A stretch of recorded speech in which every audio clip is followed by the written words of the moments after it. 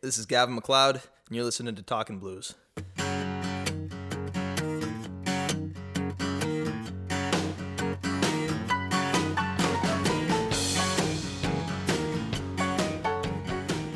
So you played this weekend. Tell me about the gig. How was it?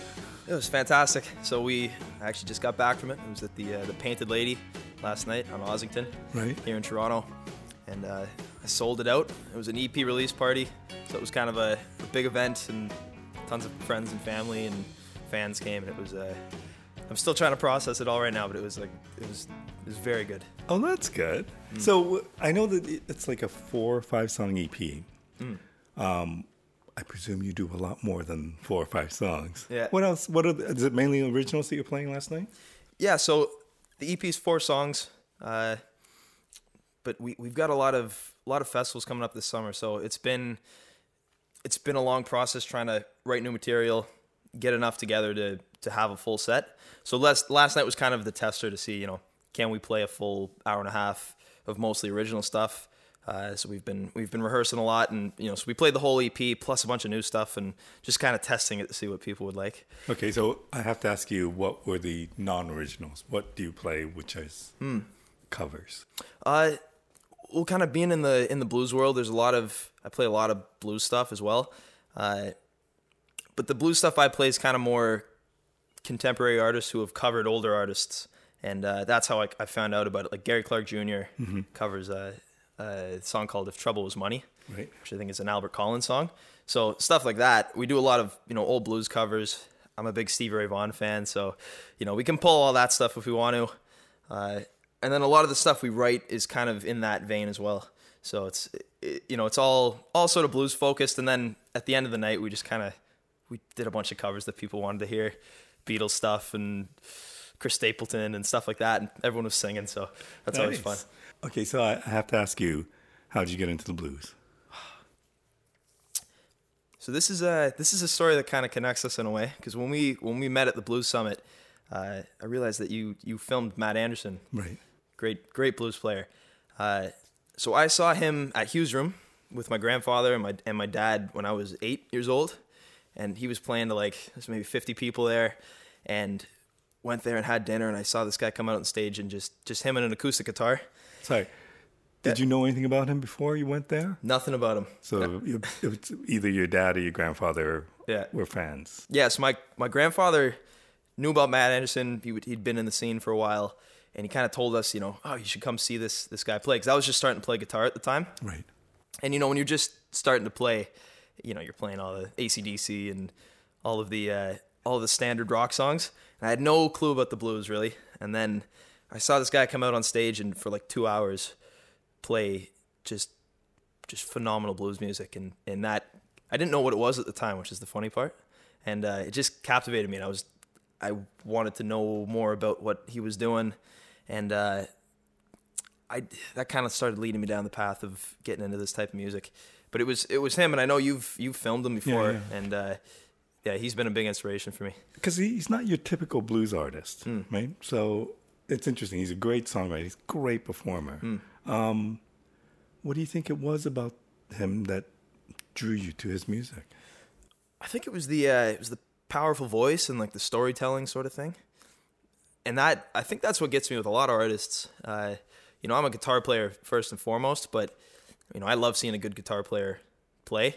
But I always like a guy who can go out there and tell a story, and it doesn't matter how well he plays guitar. If he goes out there and there's passion behind it, I think that's what grabbed me, honestly, is the fact that he just went out there and just left it on the stage. Yeah. And I've seen him 5 times since.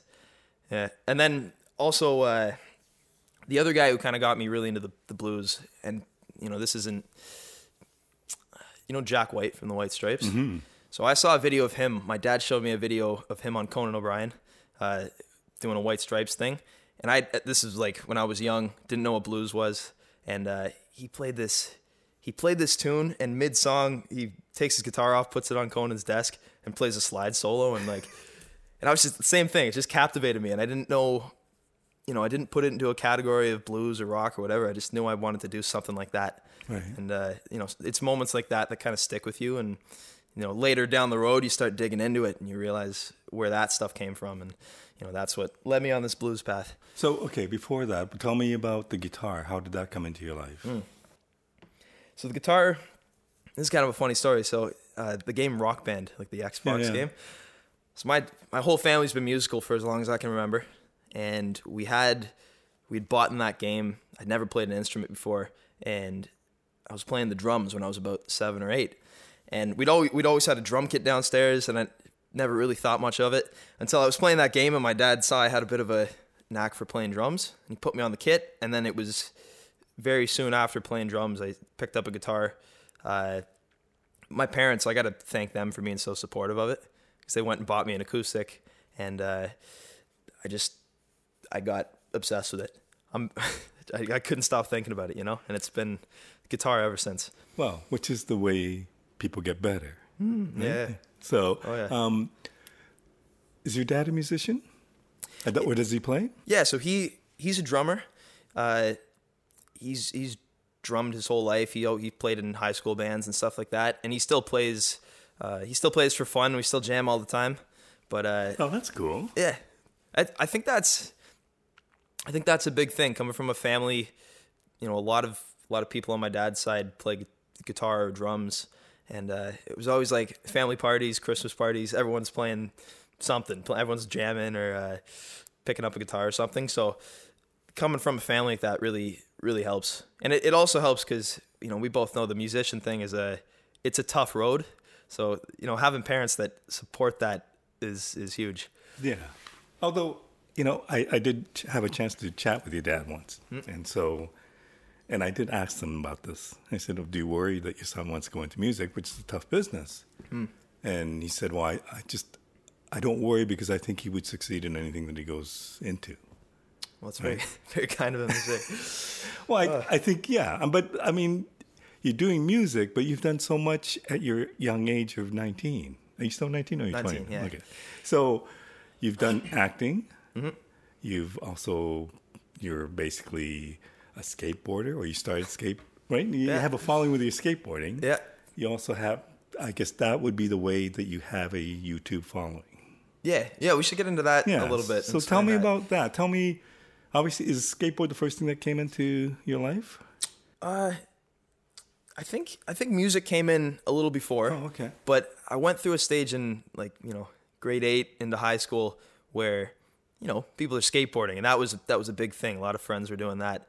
So naturally, I just kind of led myself into that path. Was that easy? It's funny. It was just always something, just a hobby. I always did well in school. I always focused on that.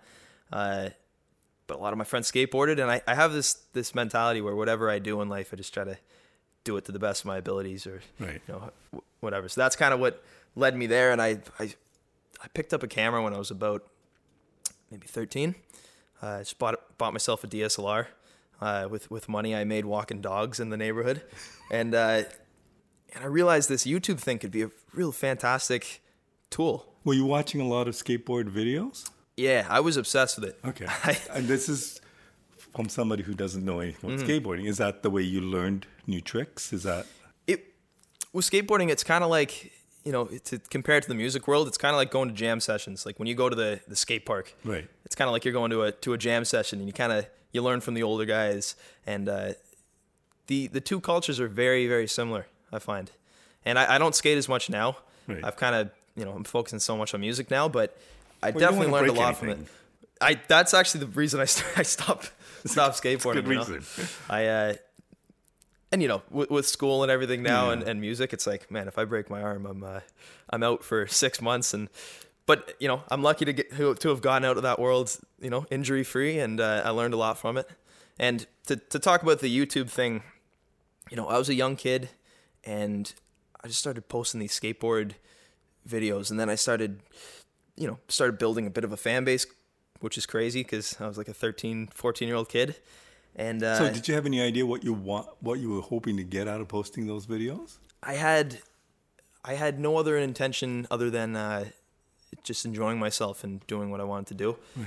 And I think that's really important, because I think as soon as you start creating content with the intention of getting a bunch of views, it's so transparent, and that shows in what you're doing. Right. And I think that's the same for if you're making a record. and you're doing it with like an end purpose of selling 1 million records in mind, maybe you can sell 1 million records, but I don't think it's going to be the best music, you know? Right. And yeah, so with the YouTube thing, I was doing it for fun. And the first video that got me a lot of traction was when I started showing a bit of my life and my personality, and flipped the camera around on myself.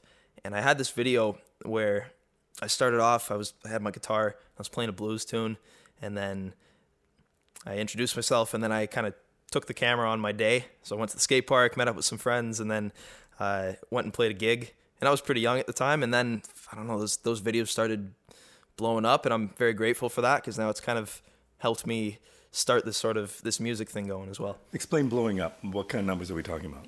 So, a couple of those videos there, I call them day in the life videos, right. which are, you know, pretty common videos these days, but they were getting like 300, 400,000 views a video for a while, like video after video. Wow. And, you know, this is while I'm trying to go to school as well, so I wasn't thinking too far in advance. I was just kind of posting videos, and I didn't have the foresight at the time to think, man, this could be a great opportunity for my music career down the road. So right. Luckily, a lot of those people have stuck around into my music career, which you know is awesome. Do you have a sense of who those people are? Yeah, I mean, if you look at the analytics or whatever, which is a great tool, a lot of kids my age. Okay. And it blows my mind because I've traveled to Florida and California, you know, all around, and I've met up with kids saying, "Oh man, I used to watch your, you know, skateboard, fingerboard videos back in the day," and you know, it's crazy. Yeah, it is crazy. It's a really crazy thing that whatever you're doing on YouTube, or you know, personally for me it's YouTube, but it could be Instagram. You know, you can post content to the world, and there's no middleman there, and you can connect with people who like what you're doing. Yeah. And you can go halfway across the world and meet up with someone who connects with you on that level, which is a fantastic thing about the internet. It is amazing. And it's also amazing that you would have 400,000 people watching what you do. And more than that now, right? Like, I mean, there's... Yeah, I think the last time I checked, I think we're at like 17 million views or something collectively. Yeah. Yeah.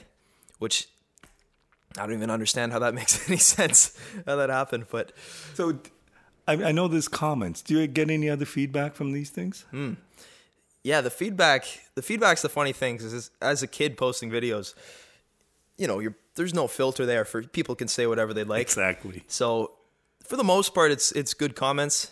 But when you have a video go viral or something, it opens the floodgates to whoever wants to say whatever they'd like. But how much of it is critique on your skateboarding versus critique on you, the person? I think it's funny, this skateboarding thing. I am as far as skateboarders go, I'm not a great skateboarder at all. I never was, and I don't think my channel was about that. It was about just kind of showing my life, showing my personality, my friend group. But I was never really a great skateboarder, and I think there was a lot of comments about that. You know, if someone stumbles across a video with 500,000 views and the kid can barely skateboard, he's like, "Well, what the heck's going on here?" Right? But I think it just shows that there's something deeper there, and maybe, you know, the skill of what you're doing doesn't matter as much if you can find a bit of a niche in a different area, possibly. Did you not set a goal? I don't know if this is a goal, but you did meet Tony Hawk. Yeah, oh God, that's crazy. So I don't even know how this happened still. So there's a guy in town here who owns a skate park, an indoor skate park named, it's called CJ's. And the owner had me in when I was about 15, 16, to discuss doing a social media marketing plan for the skate park.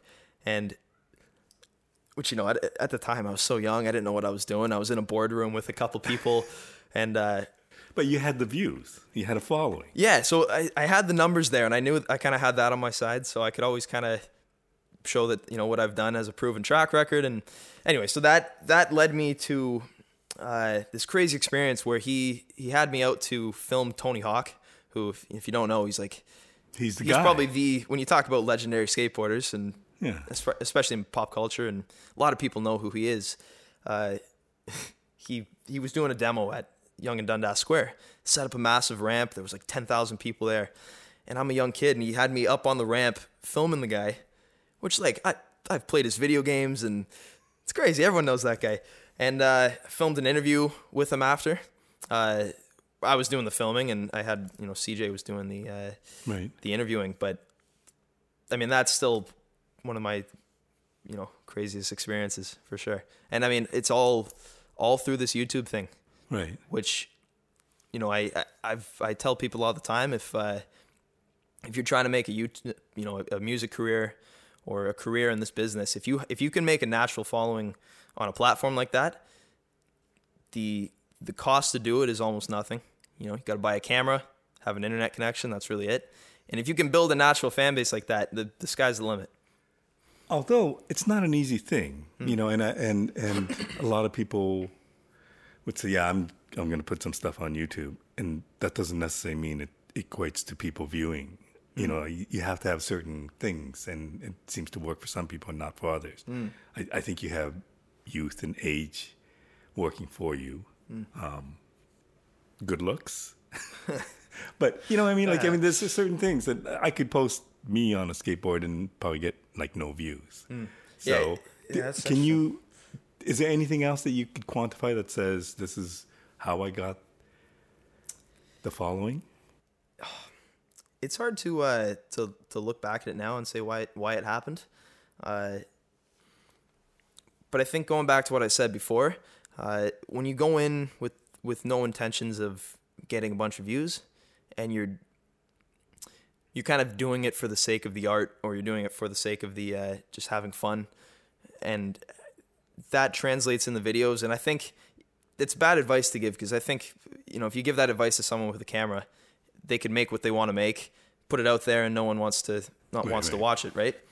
But I truthfully think that's the best way to do it, rather than try to see what the market wants and then manufacture videos for that. Right. Because that can work in the short term. But if you want to build an audience, do what you want to do as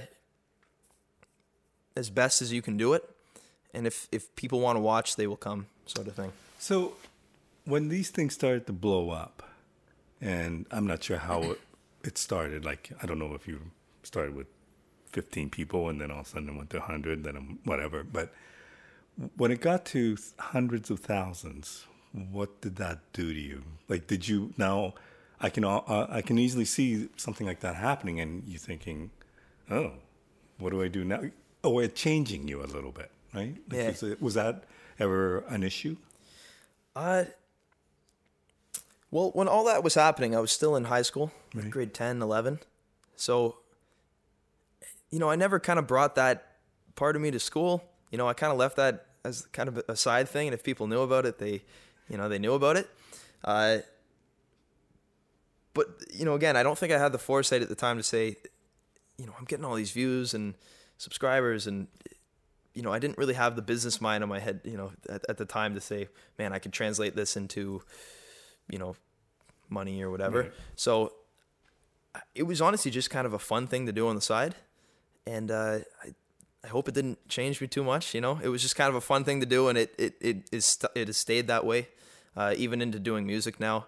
It's still just something I love to do. It's just fun to make videos, right. And if something comes from it, that's good. Okay, so the other thing, in your many things that you do, you're on a TV show playing a musician, right? Yeah. So there's acting involved. Tell me about the acting side of things, or tell me how that came about.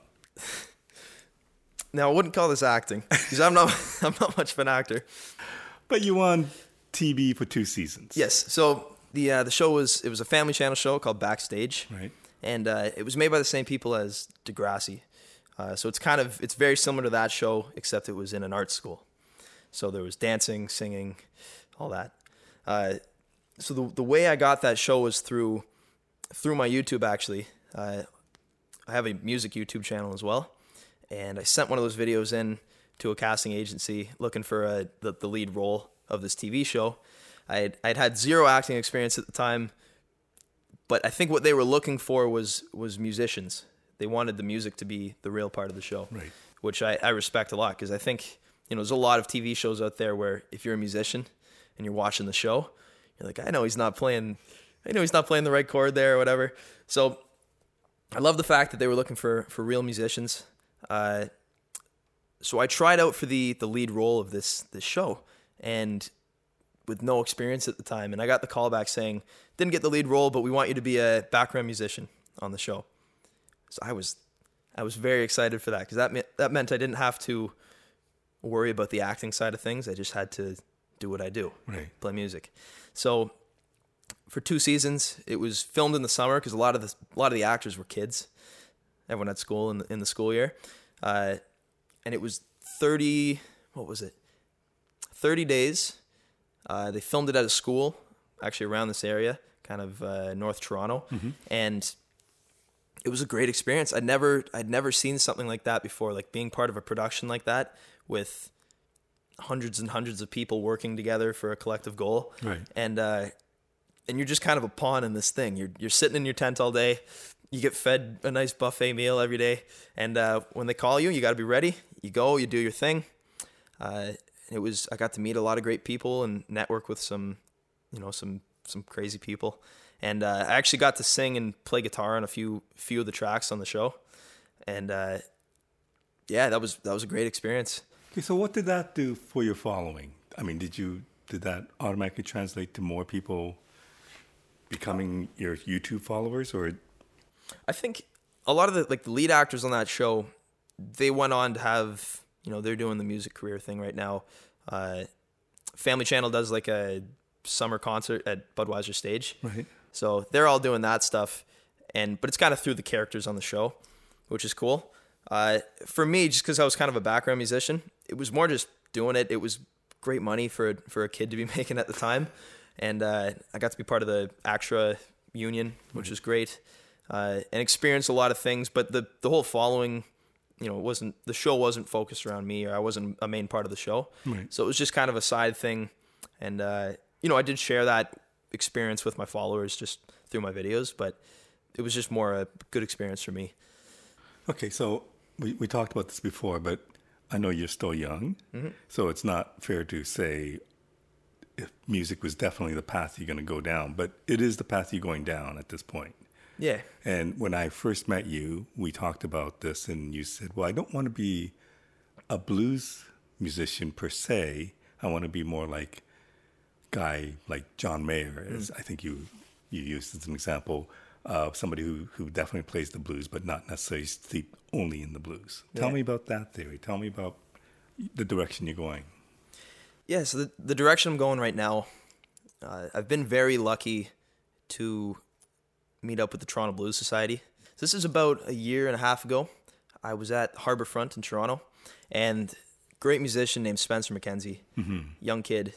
I've gotten to know him now. He's a great kid, and great blues player. And I saw him playing at this festival there. And at the time, I was playing in a cover band, and I was doing school, and I knew I wanted to do music, but I didn't know how to do it.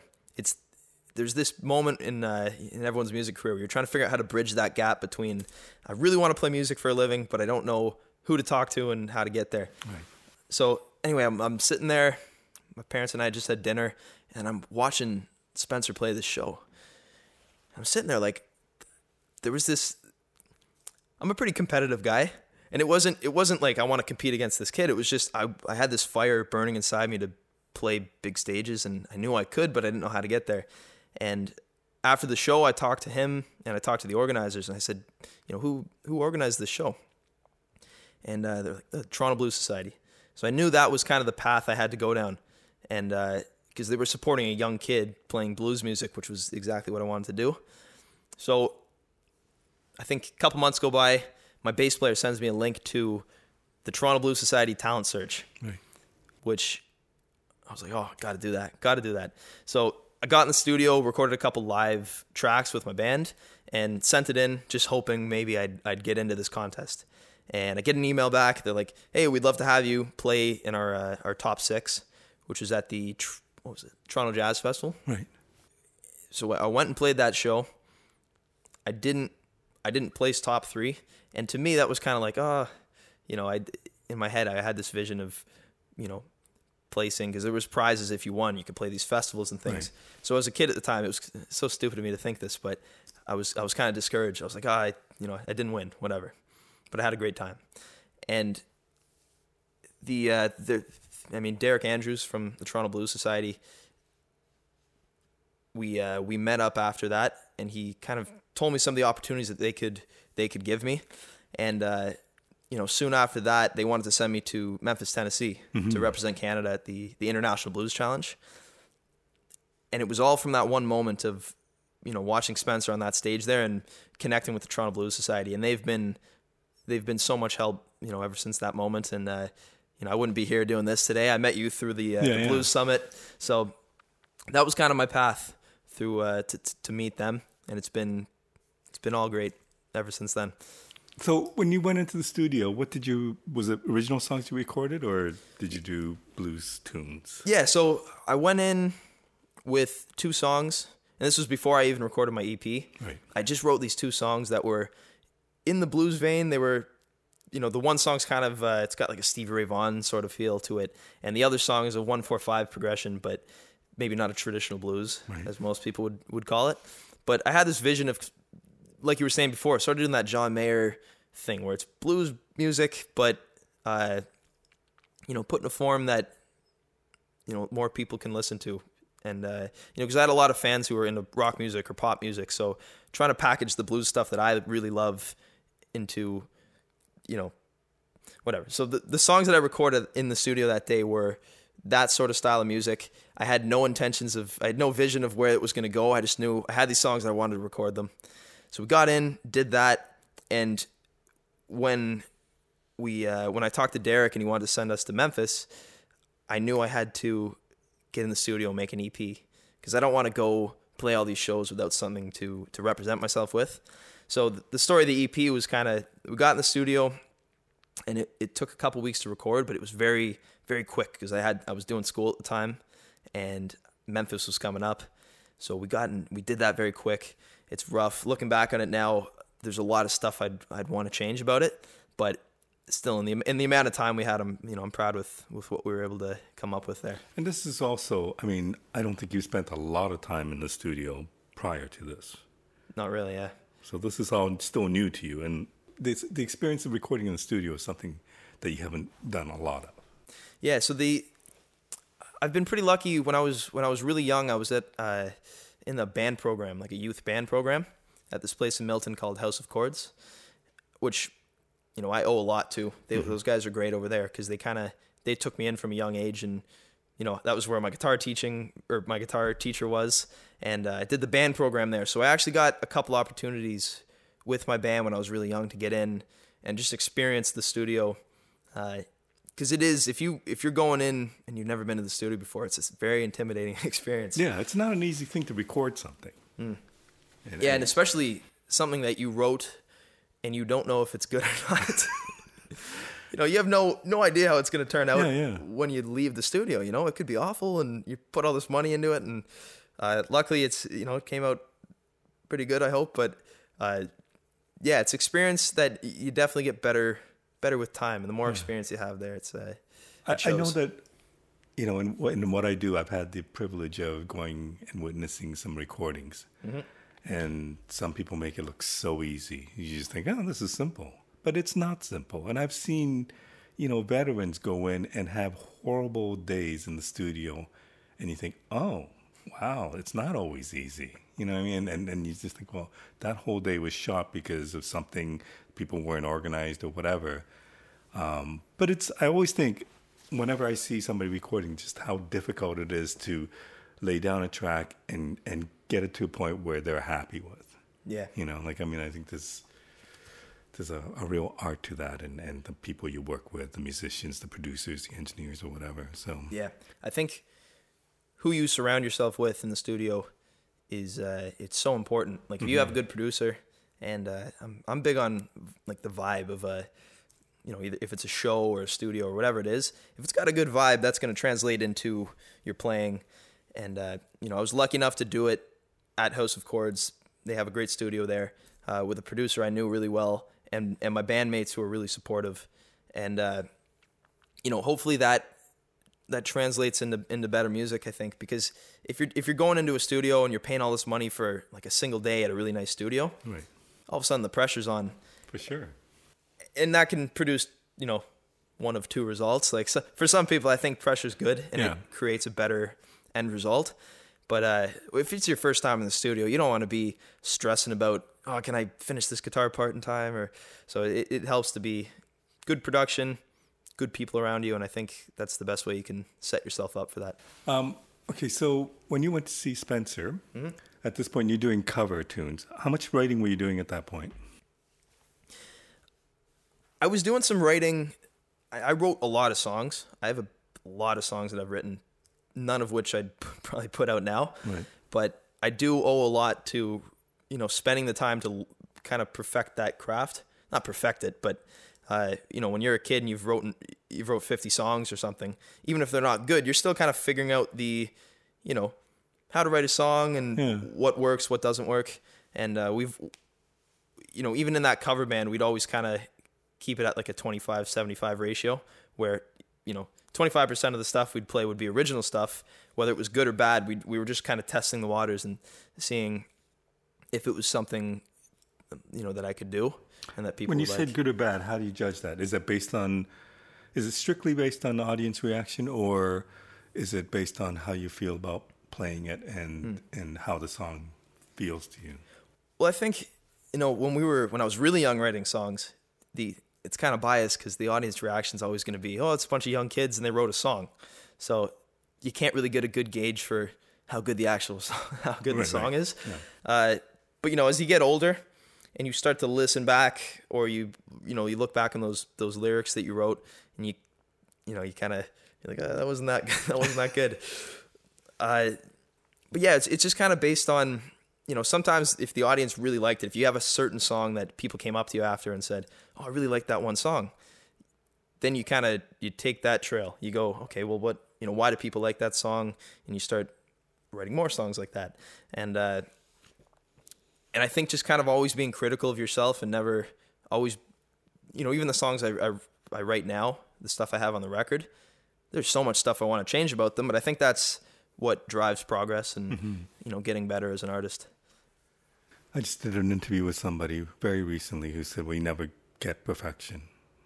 You know what I mean? And then that's part of what they do is you just strive for it, but you never even come close. And I guess if you believe that you have, then you're in bigger trouble than you should be. So how does writing happen? Do you have time set aside? Do you just are you constantly writing? How do you write? The writing process for me is, everyone's kind of got their own way of doing it. And I've listened to a lot of these podcasts with musicians, and everyone's process seems to be a little different. I'm not much of the lyrics I write aren't profound or anything, but I can come up with some decent lyrics when I have a good song behind it. So I'm usually someone who picks up a guitar first, and, during my practice routine or just jamming, if I come up with a lick that strikes me, I go off that, and then the lyrics will come. But it's usually starts out with the guitar. I have so many, my phone is a great tool because I can just record all these little ideas I have and then go back and work them out later. Right. But I don't really set aside time because I find it hard to find inspiration just, off the cuff. It's got to be the right time, the right moment, and you can't really book that out of your schedule, unfortunately. As a songwriter, it'd be great if you could say, every Friday at 3 p.m. I'm going to go write a hit song or something, but it's just, when it happens, and I think that's the best way, is if it's just natural. Okay, so the other thing that people might not know is the fact that you're going to school full time, which limits you in how much time you have to maybe schedule writing. But I understand that you're going to Ryerson for business, partly because you want to understand the business of music. Yep. Tell me how that decision came about. So school has always been a big focus of mine, which, for a musician, it's kind of tough because going to university full time and trying to make your music career happen is not always, those two don't always go hand in hand. Right. And it's been a tough year to balance the both of them. And, the YouTube thing kind of had to take a back seat which is fine. But the reason I thought business school would be the best, as opposed to going to like a music school or something like that, I've always kind of had a bit of a business mind, and I come from a family where my father, my mother, both entrepreneurs. They both own their own business, so it always kind of felt natural to pursue that path. And what I've found is that a lot of the stuff I'm learning in business school is very applicable to what I'm doing in music. So marketing, accounting, all this stuff that, most people are just learning it and trying to pass the course or whatever. And I'm learning it and thinking, how can I apply this to, my social media marketing plan for my music Like, are you constantly thinking that way? Whatever you're learning, you're thinking, okay, how do I apply that to what I'm doing right now? Pretty much. Which is great. Yeah, I think it's good because I find it hard putting my heart and soul into something if I don't really love it. Mm-hmm. So if I was just going to school, I'm okay in school, but it's not something I really, really love doing. For me, if I could play music every day, that's what it would be. Right. But and it's not like my parents pushed me into school. They've been very supportive with whatever I wanted to do. But it was more I really wanted to go to school so I can try to fine tune my skills as a businessman, and hopefully that can translate somehow into music. And also there's the other thing where you're gonna I'll have a degree at the end of it, and hopefully that can help down the line if music doesn't work. But for right now, I'm trying to go 100% into music. Just like, it's impressive. I mean, you don't know how many musicians I've talked to who I've asked whether they've had a plan. And most of them don't, except to get better at their craft and to play. And so many, I think there's a big difference between the arts and the business. And a lot of musicians who are very artistic have no clue about the business. And oftentimes that's screwed them in a big way or whatever. Yeah. But for you at this young age to say, I want to pursue music, but for me to do that effectively, I need to understand the business side of it is pretty impressive. Thank you. I think there's a lot of musicians who would maybe disagree with me on that. Because, being in the scene now, I've met a lot of really fantastic musicians mm-hmm. who can play circles around me, write amazing songs.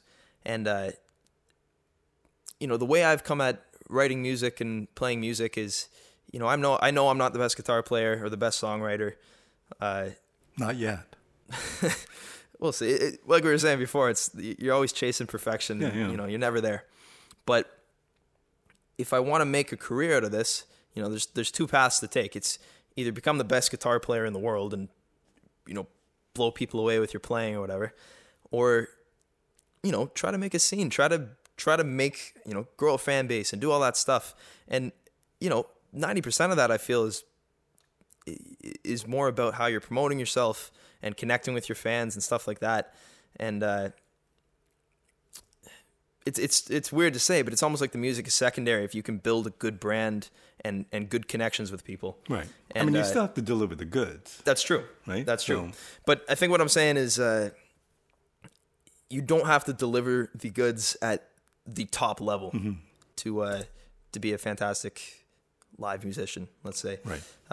If you're passionate about it and you really love doing it, that'll translate on stage. And I'm always trying to, get better at guitar and be the best, guitar player and singer I can be. How do you do that at this stage? It's when I'm like, how do I practice? And obviously there's more to it than just practice because you have school, you have a social life, you have whatever. So, but how do you, in the world that you live in, which is going to school full time, and your other commitments, how do you set aside time, or how do you get better as a guitar player? I think it's it's half discipline and it's half having fun when you're doing it. Right. And this is for any instrument you're playing. I think if you can have fun while you're practicing, but still be disciplined to say, okay, I need to set aside an hour today to practice. It's not like songwriting where it's a creative endeavor and inspiration might not strike. Certainly there's times where you may not feel like playing guitar. Right. You're tired or whatever. You get home from school, you just want to, snooze or something. But But if, you know, practicing guitar is something where you can actually set aside an hour a day and say, okay, I'm going to practice, or I'm going to try to come up with riffs, or I'm going to try to, you know, rehearse for my set. And I can't remember the last time where I've done that and not enjoyed myself. Mm-hmm. And I think the moment I start not enjoying myself, I shouldn't be doing it anymore. Like I love playing guitar more than anything. And like when I'm sitting in class, of course I'm trying to focus on class, but I'm just thinking about getting home and playing guitar, you know, throwing on a backing track and playing some Hendrix or something. Like it's just what I love to do. And I think if you love to do something, the progression will just come naturally. So tell me what you're listening to right now. I'm listening, the record I've listened to more than any in the last year. There's a guy named Marcus King, the Marcus King Band. Yeah. He has a new record called Carolina Confessions. He's like a 22-year-old kid from South Carolina. And he's what's inspiring me right now to do what I'm doing. Because he's like blues, soul, one of the craziest guitar players I've ever seen. And I saw him at the Phoenix a couple months back, and I met him after the show, and just the most humble guy I've ever met. And I've just been listening to a lot of him. I've been listening to a lot of Gary Clark Jr.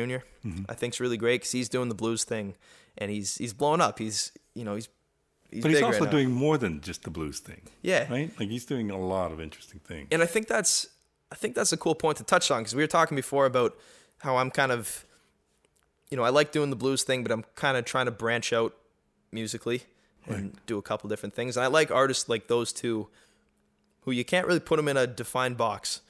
And that's not to say I don't like blues artists, because that's like some of my favorite shows to go to are just straight blues guys.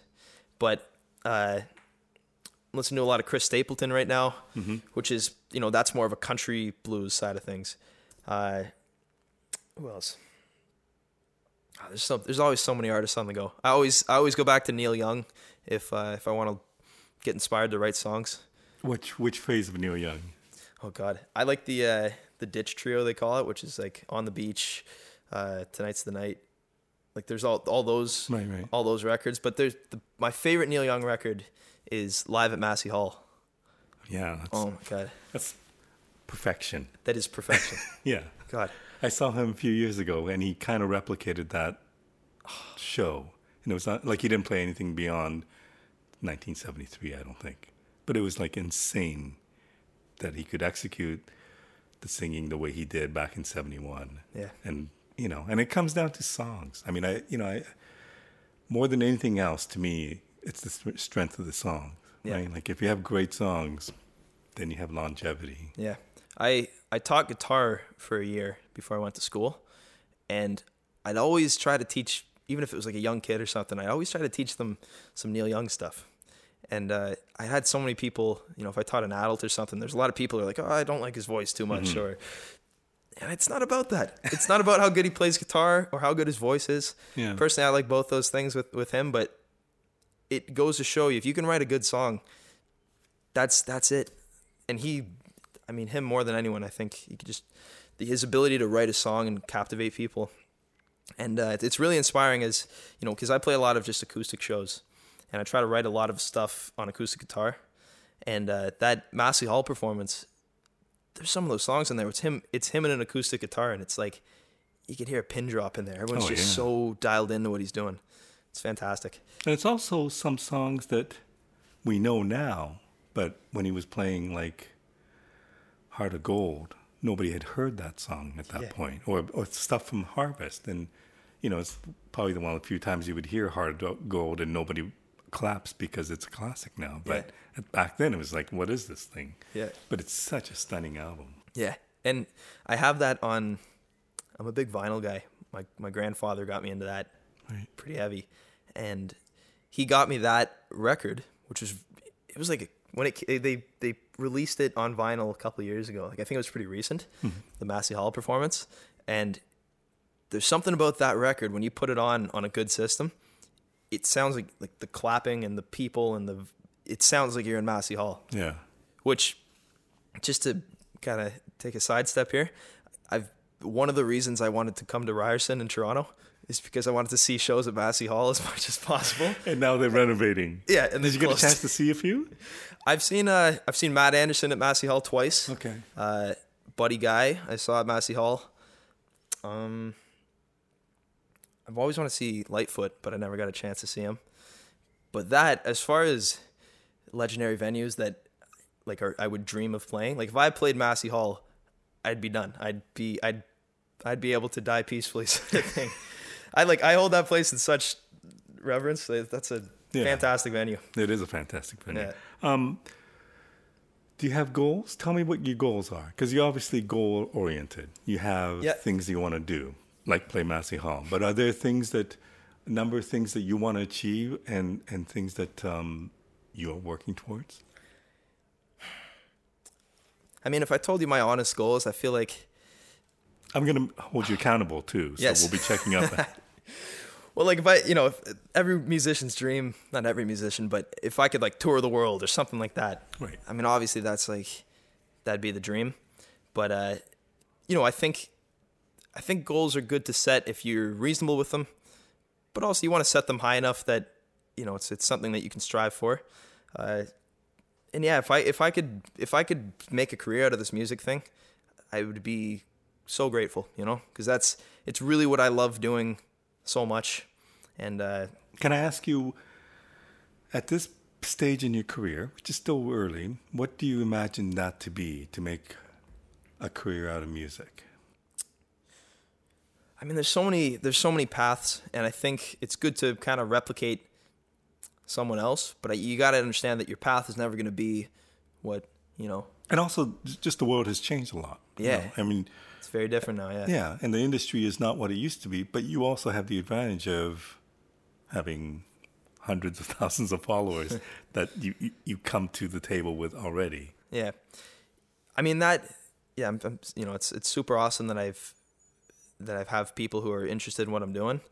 And over the next couple of years, I just want to try to build my fan base up, try to connect with people, release music, and in the next 5 years, let's say, if I had to put a timestamp on it, if I'm able to get out of school, make something out of this music career in whatever form it is, and play music and make a living doing that, I don't think there's anything else I could ask for, And I think if something bigger comes from that, if I become a big recording artist or whatever, that's all secondary. But if I can make a career somehow in music, even if it's like the business side of music, I don't think I can see myself doing anything else. Tell me about the IBC experience. What was that like? Yeah. Oh my God. It was the most humbling thing I've ever done in my life, because that was the International Blues Challenge. It was down on Beale Street in Memphis. Mm. And it was like every great guitar player, because now the blues music's kind of becoming so guitar focused. Mm-hmm. It always has been, but at that competition especially, it just seemed like there was so many fantastic guitar players. And, going down there, I'd never been to Memphis before. It was all new experience for me. I had 4 days booked, and I just tried to play as much as I possibly could. We had like a set at the, what was it called? The Tin Roof, which is this great bar down there. Really good vibe. It was like packed house. So we played a 30-minute set there, but then there was all these open jams throughout the week. So I got to play at BB King's, which nice. Still I can't believe I did that, but played there. The Hard Rock Cafe, I forget what the other one was called, but just being in that culture, it was like this switch flipped, and I was like, this is what I want to do. This is awesome. And I met so many guitar players like my age who can play circles around me, and I'm like, okay, there's a lot of work that's still... Okay, so, I mean, if I can, this is probably not fair, but if I'm going to be critical about blues today, I think it's the fact that it's become much about the solo and less about the song. Mm. And it's interesting to see great guitar players and people who can play ridiculously amazing. But I can easily get tired of that. I remember seeing one great Chicago blues player who, when he came out on stage, within the first 5 minutes, just blew me away with his pyrotechnics of playing. Yeah. And then 35 minutes later, I was thinking, good God, is this ever going to end? You know what I mean? Because you can only impress so much. Yeah. And it was just like in your face all the way. So what do you get out of, and that's just a personal opinion, whether it matters or not, but So you go to Beale Street, you see all these great guitar players. What do you think? It's funny because I think I tend to think along the similar sort of thought there, where it's becoming very competitive, especially with the internet these days. You can go on Instagram and you can see all these guitar players who are fantastic, technically fantastic, and it's almost becoming like metal in the 80s when it went from Led Zeppelin and song-based stuff. And Jimmy Page could rip, but it wasn't like, I'm gonna shred this solo till your face melts. But then like that kind of became what guitar playing was in the 80s. Yeah. And I feel like that's kind of what it's becoming now with blues music, because there's so many great players out there. But what I've been trying to put my finger on recently is why I'm captivated by certain players, even if they're not the best technical player. Because, like you, if I go to see a show where a guy can melt your face for an hour, it's awesome. But there's certain guys, like, there's the old adage of B.B. King can play one note and, blow everyone else out of the water. Right. And I think it's trying to find out why that is, and why there's certain guys like Marcus King, who I was talking about, who's a great player, but there's something else there. And it's whether it's the song or whatever it is, there's it's the feel. The emotion. That's what it is. Yeah. It's if it's coming from your soul and you mean it. I think that's what I learned on Beale Street too, because it wasn't all just fantastic guitar players. There was some artists there that, like some vocalists, just blew my mind. You can sit there for hours and just watch these people play, and I think it just went to show me how much great talent there is out there, and how much there still is to learn. And I think that's great as a musician. You want to be hungry. You don't want to be satisfied with what you're doing ever. I think if you can have those experiences every once in a while where you get that fire inside you and you're like, I still have so much to learn, whatever it is, I think that's the best way to push yourself forward. Okay, so now you just finished school. You just finished writing your exams. What happens next? I know you have some gigs and some festival gigs coming up. Yeah. But like, did you just finish your exams on Friday? Is that one? Yes, I have my economics exam on Friday. And so you must feel so much relief. Oh God, you don't even know. What happens next week? So you sleep in. Oh yeah, I'm running on limited sleep. So basically, the last 2 weeks have been exams, and last night I did my record release party,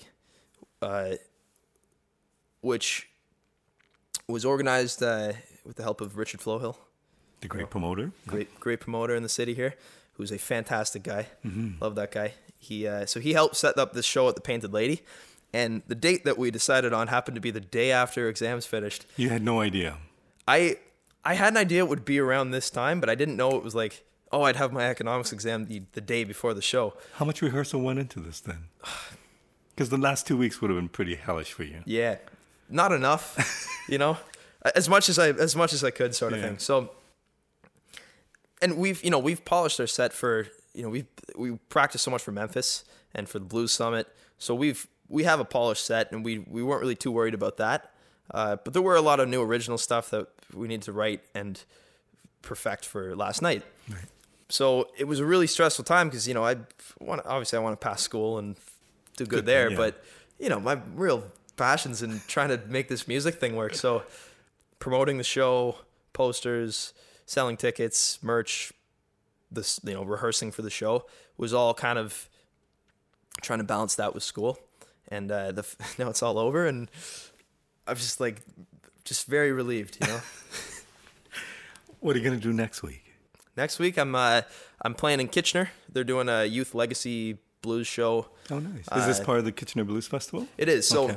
I met them at the Blues Summit a couple months back. Claude. Pardon me? Claude? Yes. Yeah. So great people. They were super kind to me, and they wanted me to, be involved in their festival in some way. But they were all booked up for this year. Right. So they said, we have this Youth Legacy program where you can come play it, and if you win, you can get a spot at the festival. So that's at a bar, I forget the exact name, but a bar in Kitchener next Saturday. And you're also doing the Ottawa Blues Festival this year. Yeah, that one's really huge. Crazy. Yeah, that's definitely the biggest show I've ever had the opportunity to play. So that's July 11th. We're playing on the Bluesville tent at 6 p.m. and we're opening for, I think his name's Brandon Taz Niederauer and Shaky Graves. Wow. Who are two killer players. Like, I'm a little intimidated to be doing that, but like, man, it's gonna be awesome. So, what if I asked you right now, what do you need to work on, or what are you very conscious of having to work on immediately? Is that a fair question? Like, would you be able to say something about that? I think there's not one thing I'd pinpoint. There's so many different things that I think I have to start tweaking. The songwriting is kind of always my first thing I'm focusing on. Right. 'Cause, if you got good songs, I think everything else kind of falls into place. So that's what I've been really focusing on lately. And then obviously after that, you got to perfect them with your band, really make sure they're tight, and I just want to play as much as humanly possible. Because I think getting in the studio is fun and practicing on your own is fun, but there's no better test of what you're able to do than getting up on a stage, playing it in front of people and seeing how they react. Now, was that an easy thing at this stage? You said, okay, I want to spend the summer playing as much as possible. Yep. How easy is that? So now that I'm done school, it's just going to be, I already have about 20 shows lined up this summer, more stuff coming as well. But, now that I'm out of school, it's just I can focus really, as much as I want on my live show. And I do want to get back in the studio this summer as well. But it's just going to, it's what I really love doing. So it doesn't seem like a job having to go and play these shows. Right. Yeah. So anyway, we're doing Ottawa Blues Fest July 11th, then Tremblant Blues Fest. Nice. July 12th and 13th. And we're actually opening for Spencer McKenzie. Wow. Which is really, really awesome. We're going to be at a hotel up there in Tremblant, which I've never been up there. So have you been to Ottawa? I've actually never been to Ottawa either. Okay. They're both amazing festivals. Awesome. Unbelievable. Yeah. The Ottawa Blues Fest, it's a bit of a weird one because there's a lot of blues artists, but there's also a lot of other artists, Which is probably why it's one of the reasons why it is one of the biggest festivals, music festivals. So, the fact that one year they might have Kiss or Casey and the Sunshine Band or whatever, it is what makes it successful. And they have enough blues content. Yeah. And every year everybody complains about how there's not enough blues. But I would imagine that it is as successful as it is because of all the other musics that they have. And they have great bands. And they, still have, and even this year they have really good blues content. So. Yeah, I look at it in a very similar way where it's like, the blues thing that we're so into it's a bit of a niche thing. There's people who really love it, but I think it's great that there's an opportunity like Blues Fest where blues artists like me can go play a show that pulls so many people. Yeah. Because, Foo Fighters played it last year and Tom Petty a couple years ago, and I don't know, it's fantastic. And I'm a lover of all music, so I'm just excited to go and see all the music, And especially the fact that I'm playing with some great blues artists and stuff, it's going to be crazy. That's going to be exciting. Okay, so one of the things that you have, I believe, on your website, and this is something that I've often questioned, is there's a lot of young artists who are brought into the blues. There's never been a shortage of young guitar players, young singers who get into the blues and become blues musicians. When I go to festivals, I still don't see a young audience attracted to the blues, even though there are a lot of young musicians. I know that on your website you said you want to bring in younger audience to the blues. How do you do that? So I think looking at last night when I played at the Painted Lady, right. the crowd was about 50-50 split of like an older audience and a younger audience. That's not an easy thing, bringing a younger crowd into it, but what I can do, at least from experience when I was doing the YouTube videos a lot, I'd have these like skateboard videos and then I'd go and play guitar in my room and like play some Stevie Ray Vaughan or something. And this still blows my mind, but I've had kids message me and say, "Hey Gavin, I just want to let you know I never heard of Stevie Ray Vaughan before and you got me into him, and I want to buy a guitar now, and I just bought a Strat." And Like in that, I think that's the way to do it. If it's natural, Right. you don't label it as I am a blues musician and I only play blues music. There's a reason Stevie Ray Vaughan was so popular and B.B. King was so popular, because the music resonates with people. And I think it's something innate in us that just, it's going to resonate with us for a long time to come. And music's cyclical. It'll go through its phases. But I think if you're playing that style of music and you can connect with a younger crowd and they don't know why they like it. Like, for example, like when I went to see Matt Anderson, didn't know he was playing blues music. I didn't know what blues music was. I just knew it was like Right. kicked ass. It was awesome. I was like, this is great. So hopefully, I think the best way to do it is just to do it naturally. And if a younger audience starts showing up, and if that takes playing a little more rock, pop style stuff infused with the blues, then, if that's what it takes, then, I'm willing to go there, because I really do think this blues thing it's got a lot left to give, hopefully. Well, thanks to people like you. When I met you a few months ago, I was quite impressed by you. And having this chance to talk to you, I'm even more impressed. So thank you for doing this. It's been a pleasure. Thank you very and much. good luck with the summer, and we will catch up and let Yes. you know how things go. I can't thank you enough for having me on this. It's been a pleasure chatting. My pleasure. Hope to do it again too.